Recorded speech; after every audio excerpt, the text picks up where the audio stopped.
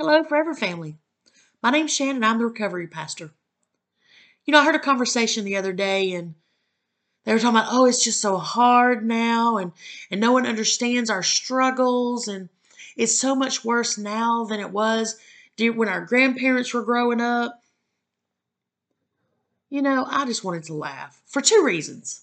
I wanted to laugh for two reasons. First of all, the gloom and doom that they were whining about.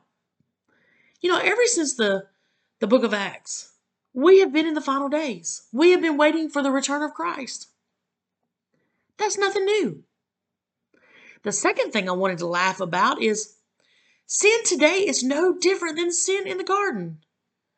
In the beginning, Genesis, the garden, the fall, sin is the same today as it was then.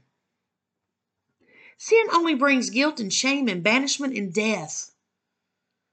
The only thing that changes is the creativity of our excuses to cover our sin. I mean, come on, let's be honest. In the garden, they used fig leaves to cover themselves. And now I think we all agree it takes more than a fig leaf to cover our sins. That's not going to be enough now. But you know what? Even in the garden, God said, Adam, where are you? Today, even in our sin, when it tries to make guilt and shame is just covering us and we want to run, God still calls our name. It says, where are you? He still loves us. He didn't throw us away.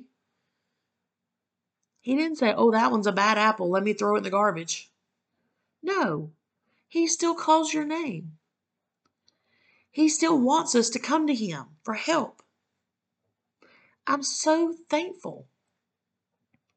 So when the enemy is trying to hand you a spiritual fig leaf to cover your sin, please tell the enemy, scat, Satan, not today. And if you see somebody struggling, please speak life into their situation.